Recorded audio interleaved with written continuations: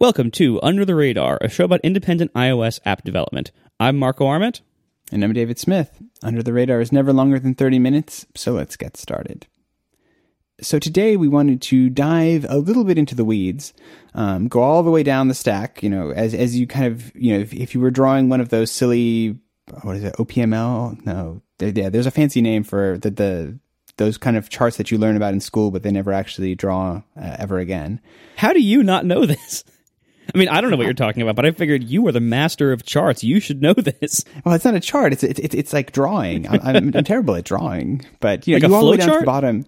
Well, I'm thinking of the one. You go all the way down. There's like the database was always that cylinder that you would draw. I don't know why it was a cylinder. Like, is this back from the days when you had tape discs or something? It was probably to represent like a hard disk. Maybe. So when you draw your infrastructure diagram, you always end up in the back with a little cylinder, and that's your database. And it's an important part of applications in certain ways. But I think the role that persistence has played, and even as you just noticed there, I switched from using database to persistence, is the way in which we think about storing data to then get back later has certainly evolved over the last 8 years of iOS and of the App Store. And I think it seems something that's worth getting into because there's such a variety of approaches that you can take for this, where you go all the way on the one extreme to things like raw SQLite. You can then take wrappers around SQLite. You can have things that are like core data using SQLite, or Realm, or all kinds of other kind of middlemen that are like very sophisticated wrappers. You can start to get into systems where you have your own persistence system that is writing files to disk. You can start to get into just using NS user defaults and keychain and very lightweight things, and then you can go all the way to the other extreme of having no persistence at all. And I know of a variety of apps that are entirely unpersisted. That they other than like a user token, the app is entirely unpersisted, and that flexibility is, I think, in many ways a direct result of the increasing capability and connectivity of the devices that we're writing apps for, where I think if you imagine an app as this thing all on its own, it's going to need a fairly sophisticated persistence system, because that is where the apps, it needs to be able to function on its own, and it needs to be able to do it in a way that, if we're back in the day when you only had a 3G connection connected to your iPhone, you really couldn't expect the user to be able to download information very often. So it has to be fairly self-contained. Whereas you can imagine now there's certain kind of applications that are essentially just displaying a JSON blob to the user. And maybe the data is in some ways also, it's time sensitive. It's showing the data that you had cached a week ago would be kind of irrelevant. So say, for example, like a weather app, is an example of an app I've written that has essentially no persistence because the app's data is completely useless. But I think it's an interesting thing to think about where we... Hi, I'm David Smith. My app's data is completely useless. Hey, sometimes it's I'm saying it's useless as soon as it's as soon as it's old. Yeah, it's immediately out of date. Basically, it's immediately out of date. It's necessary. Like as soon as I have the weather, my blob of weather data, it's already starting to get out of date and fall out. But anyway, getting back on my train of thought, the other thing that has made persistence, I think, so interesting now is the rise of extensions. And this is something that I've been struggling with a lot this summer, of trying to keep all the various parts of our applications in sync. So Pedometer++, for example, has a iPhone app. It has a widget extension. It has a watch extension, which is actually two parts. One of them is just the UI, and the other part's the actual watch extension. It has a SiriKit extension, and it has an iMessage extension. And so I have 5 different sort of things that I have to keep data in sync now that isn't syncing to a server, that is just syncing locally. And so persistence is a really interesting and tricky problem now. And I think what I find myself typically doing now is I'm trying to simplify as much as I can my persistence, like to a point that essentially most of my persistence now is just dictionaries and sort of having these blobs of data that I can very easily and move around in a very lightweight way, because I need to get data so that, when the watch app updates its step count, that step count needs to, via watch connectivity, find its way down into my phone, which needs to find itself into the iPhone app. It needs to find its way into the iMessage app. It needs to find itself into the widget so that everything can stay in sync. And so having some big heavyweight persistence scheme that, is doing some kind of really heavy database oriented, transactional things which just doesn't work. It's too heavyweight. And so I'm starting to more and more just shift myself away from that into dictionaries and that kind of stores. And so far I found that to be pretty effective. Have you had to run into any of these kind of problems with Overcast in terms of keeping various parts of the app in sync?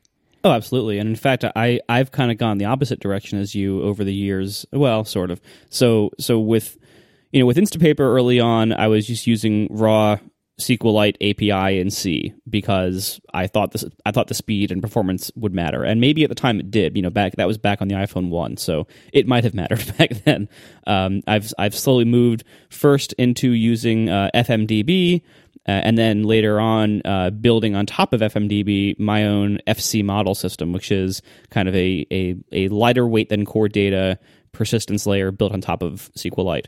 And in the for different apps that were not like my big app, things like the magazine and Bugshot, I've used different things there, either no persistence, or in the case of the magazine, I first started out with just using a bunch of p-lists that I would just write to disk.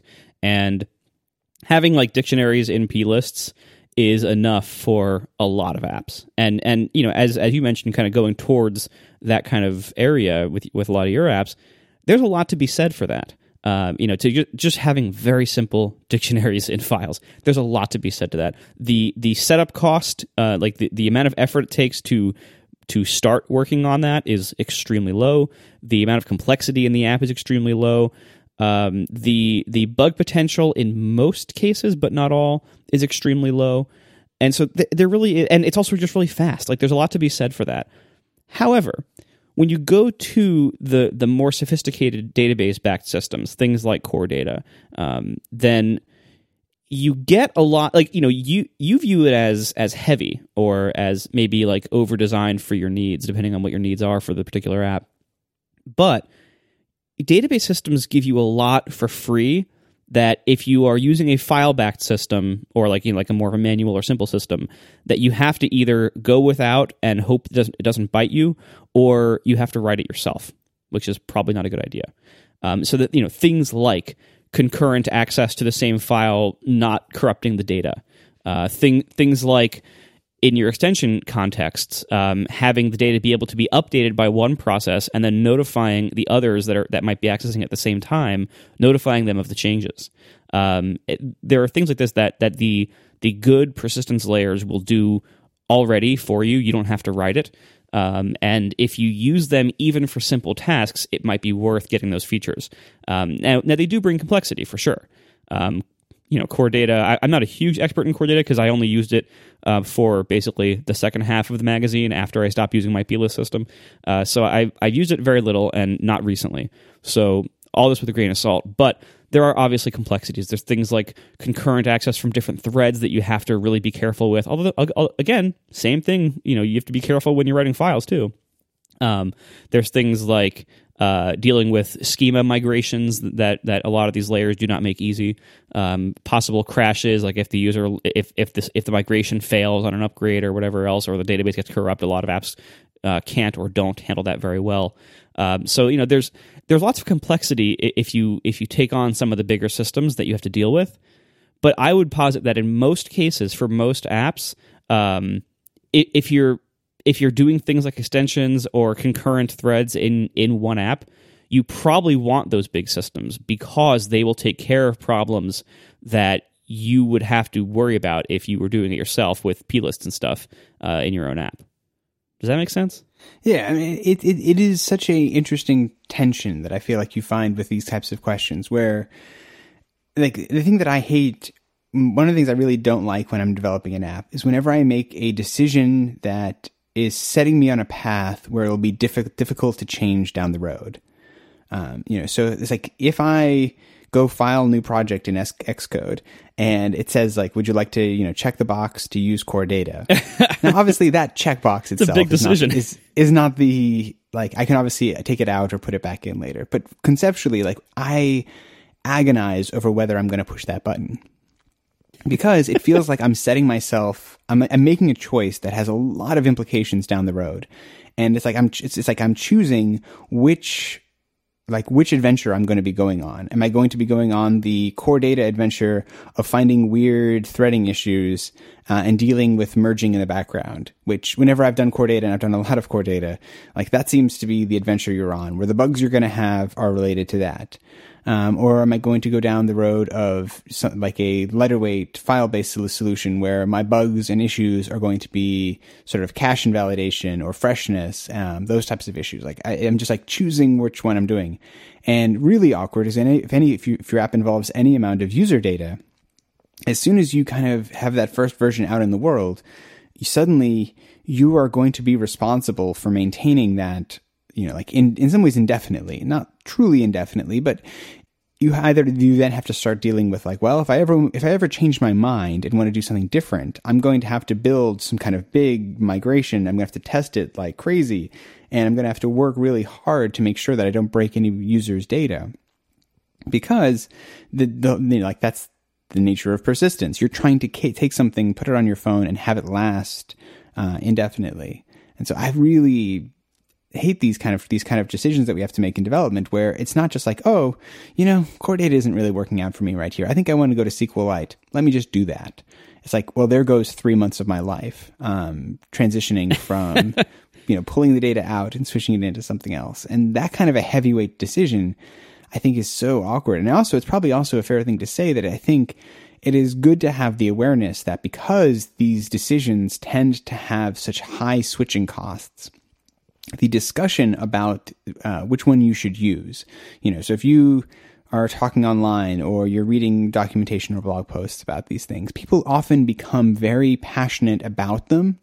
It's the old Vi Emacs kind of problem, where you become very passionate about your thing and very defensive of it because the thought of if someone else is actually correct, in terms of some new persistent scheme comes out that is, objectively better than what you have and what you've been using, you have a problem, and you have a serious problem, and you have this weird issue that you kind of then feel bad about. And so discussions with this are always kind of tinged in that way. And so it's just a good disclaimer to kind of talk about, because it's just such a high switching cost. You can't just be like, maybe I will use that. Maybe I will drop this and switch to that. Like, I've done migrations like that, where I've gone from one kind of data system to another.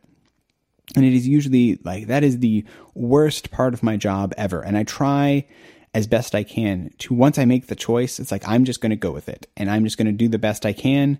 Like, I have a recipe book manager, which is the most terrifying of my persistence needs, because people are literally putting like their family recipes, things that are very emotionally important to them into my app, and they expect them to be there. And I've had issues where, I do a bad data migration in core data, which is what I use for that app. It's like I do a bad data migration and it corrupts some recipes. And it's like, that is terrible.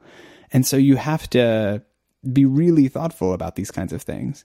And I think in some ways, as I go forward, I'm getting less and less, wanting more and more lightweight things. It's like I'm almost in some ways trying to make fewer and fewer promises, and trying to do less with have fewer situations where I am really responsible inside of my app code for taking care of something that's important to somebody. That as soon as I can, like in my recipe book now, I have a free sync. I added a free sync system to it that takes all the, essentially it's really, I call it sync. Most people just use it with one app. It's just backup. Yeah. And so I have like a live backup of all their user data out into a database that I can keep for them, so that when I have weird things happen to users' devices and the persistent scheme goes crazy and core data gets it's not uncommon for me to get a request from somebody that when I ask them for the crash log, and it comes back and I get the thing, and it's just like, it's a core data error that just says the SQLite file is malformed and cannot be opened. And that happens all the time on iOS devices. Like it happens, like if one of the biggest culprits is on iOS devices is if the disk runs out of space, then weird things can happen with your persistence layer, depending on how it's done and what its settings are. And that it very frequently can corrupt SQLite databases. It shouldn't, but in practice it does. Or things like, sometimes like when writing to the app container, the share container between extensions, sometimes those writes will just fail for some reason. Or they'll be denied in some weird permissions error or something. And it's like, well, then like if a write fails to your persistence layer, then like that can also potentially corrupt the data that's there or something. And it's like this stuff happens all the time. And it's so nice if you have the luxury to be able to have in your app code, as I do in Overcast, if the database file is corrupt, just delete it and resync everything from the server. Yeah, exactly. Because I think and that's the place where it's like persistence and like the really industrial grade persistence stuff comes into play. Like I love that, I've been using, I'm a Postgres guy. I mean, you're a MySQL person, but like functionally it doesn't really matter. Well, it doesn't matter. Like this is the thing. I don't care. They're both great. I've just been using Postgres for a long time. And so I know how to do it. But the thing is, Postgres, like I've done some horrible things to Postgres databases. And I've never lost data as a result.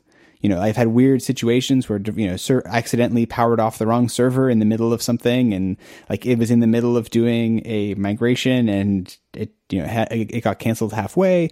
Like those types of systems are designed for this kind of recovery in a way that SQLite, which is at the end what most of the persistence schemes on device use, aren't. And so it's definitely something that I think now I'm leaning so much towards let's get this all onto a nice safe server somewhere with some really proper, backup, whereas I don't have to worry about it's not the users doing backups and restores. It's like I'm doing backup and restore. I'm versioning the database. I'm making sure that everything is nice and safe in a way that on device, like you said, if something goes wrong, it's like, just say, oh, I'm sorry, I need you to connect to the network so I can go grab the most recent version of this. And that level, coding with that in mind, I think makes so many of these problems just either go away or be so much less stressful. Yeah, because, the reality is your customers will have, what if their phone, before the iPhone 7, what if it falls in a toilet or something? Sure. They lose everything on their phone, or their phone gets stolen, or whatever, their phone fails, and they have to get a new one, and they have to restore from backup. Well, do they have a backup? How old is that backup? And the answers to those questions might be bad for the data. And so if you just always have everything synced to a server somewhere that you can always restore back to the phone as soon as the user logs in, and whether it's iCloud or your own stuff, for this purpose, it doesn't really matter. That is such a better place to be than trying to rely on storing user data indefinitely just locally in the app, as you said. Oh, sure. Because and there's a couple of situations that I run into that are a bit trickier for me because some of my apps store health data. And there's some very specific and complicated rules around storing health-related data. It's not like health in the sense of diagnosing diseases, but steps, sleep data, activity data, these are things that fall broadly into the category of health data. And so I don't store any of those anywhere off device because if I had a server that had stored health data, suddenly there's all kinds of regulatory things that I don't really know about that I'm sure exist and I really don't want to know about that would start to come into play. And there's rules about you not using iCloud necessarily. But as a result, I do a lot of my backup and restore using the either iTunes or iCloud backup system.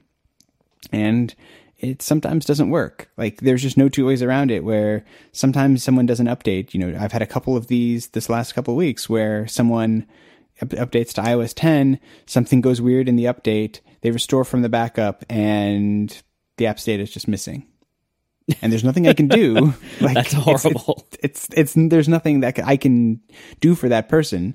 And so, but it's a situation where I wish I did have a means to back that up externally, because there is nothing better when you have this has happened dozens of times with my recipe app where something happens to someone's device and they send an email that is just the panicked, I have all of my family recipes in this app. I've been using it. I love it. My kid threw the iPad out the window and it's shattered and I didn't have a backup of the device. is there anything that can be done? And it is an absolute joy to be able to go into the admin panel, verify that, when they last synced their system, and be able to say to them, it's like, you know what? I have 267 recipes, safe and sound. Whenever you get your new device, log in with your credentials and they'll all be back to you. Like, that is amazing. Like, you just made someone's day for what was otherwise was going to be a really, really bad day. I love that we chose to do this episode on like the local persistence schemes that you use in your app, and meanwhile our conclusion is don't rely on them for anything.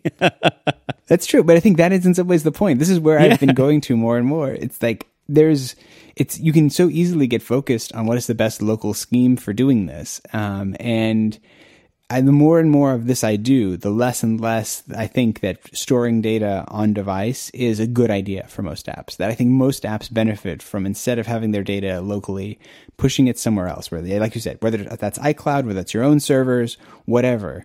The more that you can push your data somewhere else and then be pulling it down as needed, the better you're going to be, because there's just so many issues that you're going to run into otherwise. And if you do want to run your own servers, our sponsor this week is perfectly timed. It's Linode. So Linode is a wonderful web host with high-performance Linux SSD servers spread across 8 data centers around the world. They're a fantastic solution for your server infrastructure. Linode offers servers that you can get up and running in just under a minute, with plans starting at just $10 a month. And that now gets you 2 gigs of RAM for $10 a month. So that could be, look, these servers are powerful. These are really fast. We use them. I have, I think, 12 Linode instances that I run Overcast on, plus one for Market.org, plus one for some accessory stuff. I have lots of Linodes.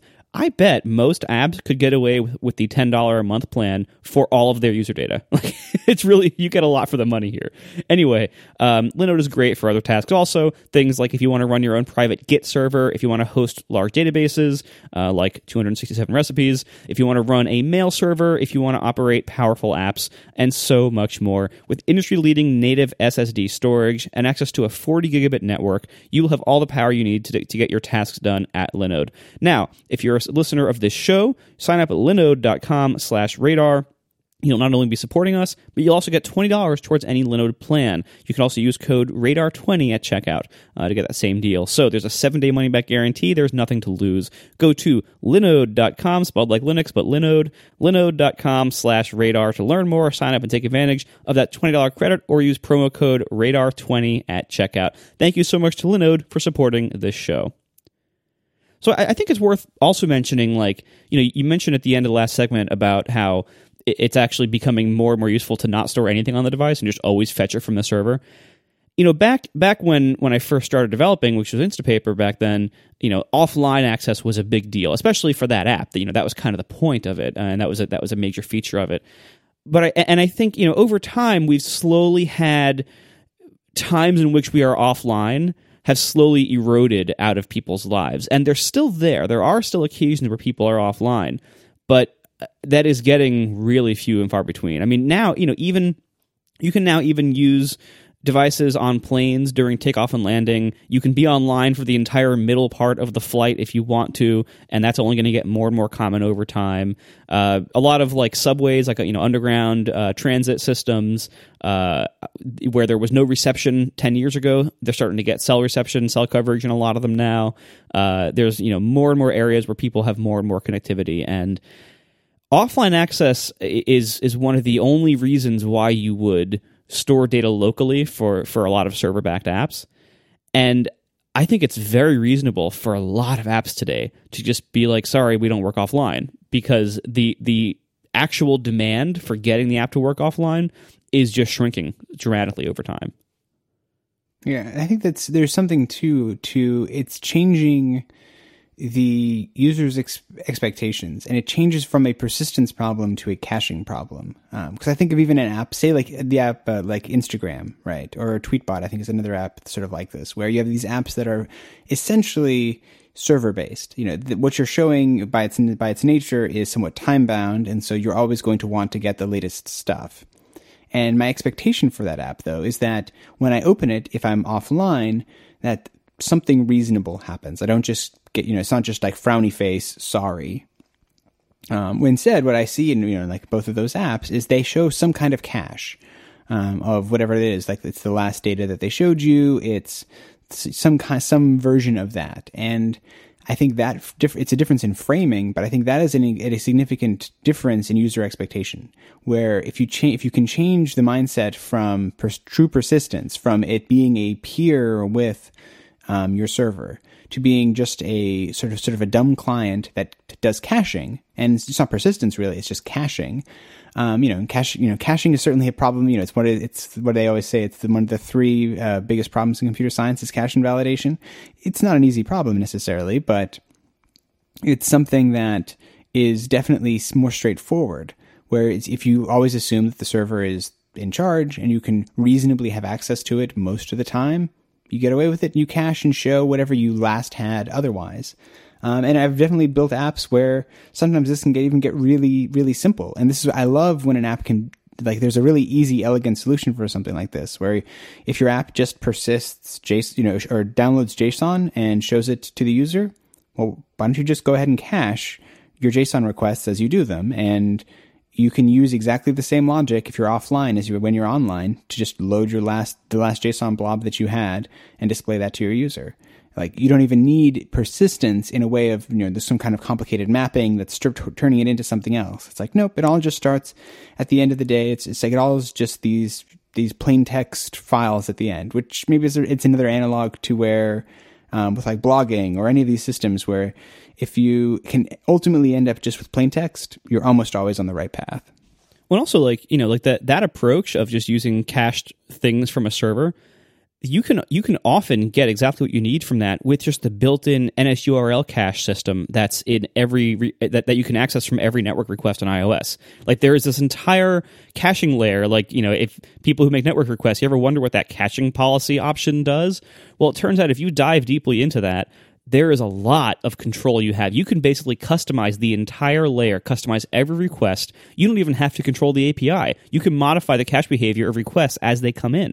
There's so much you can do with just effectively basic HTTP caching and, basic cache invalidation headers, like, the expires headers and e-tags and stuff like that. And that's all built in. So you don't even necessarily have to think about where, do I need to write this file to disk in a certain spot? How do I expire this data? No, you can let the system handle it for you. There's tons of functionality built in just by using the built-in URL loading system. Sure, and that's even better. Like, that sounds like a wonderful thing. Now that you're saying that, I'm like, man, I've been doing this the wrong way for a little bit because I tend to write the files to disk. But yeah, like the less that you can do, the better. Like, if you can just say, hey, keep around the last version of a request you made, or like you said, when you start to get into e-tags and expires headers and things that are purpose built for this purpose, that you're not having to build anything for it. Like if you have a well-behaved web service, it probably is doing a lot of this for you anyway. The ability to do this kind of stuff that you can then just not worry about it. And your app just makes a request. And if you're offline, you get the cache data. And if you're online, you get the fresh data. And don't worry about it. And you've got to be careful, certainly, as with all of these things. Like I notice this when I travel internationally. It's usually when I notice when I run into this kind of issue where you start to really notice which apps do a good job of handling poor connectivity situations or no connectivity situations. But the reality is, you can't, if you worry about those edge cases too much, you'll end up making your app worse overall, I think. And so being careful about not getting too worried, it's like, well, what if someone's going on an epic, expedition and they're going to be, not connected to the internet for a week at a time? Well, should they still be able to use the app? It's like, well, maybe. I don't know. It's like, if you have a really compelling reason, great. But if you don't over-engineer it just because you think you maybe should or could. Right, because any of that engineering, not only does it take a lot of time and energy that you could be spending on features, but it also introduces tons of bug potential. So the least persistence you can do, the better.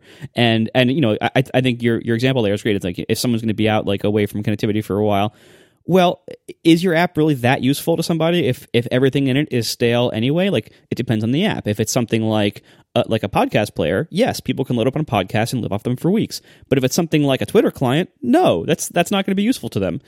So it depends on the app. But I think the answer for most apps is probably you don't really need to worry about it. Exactly.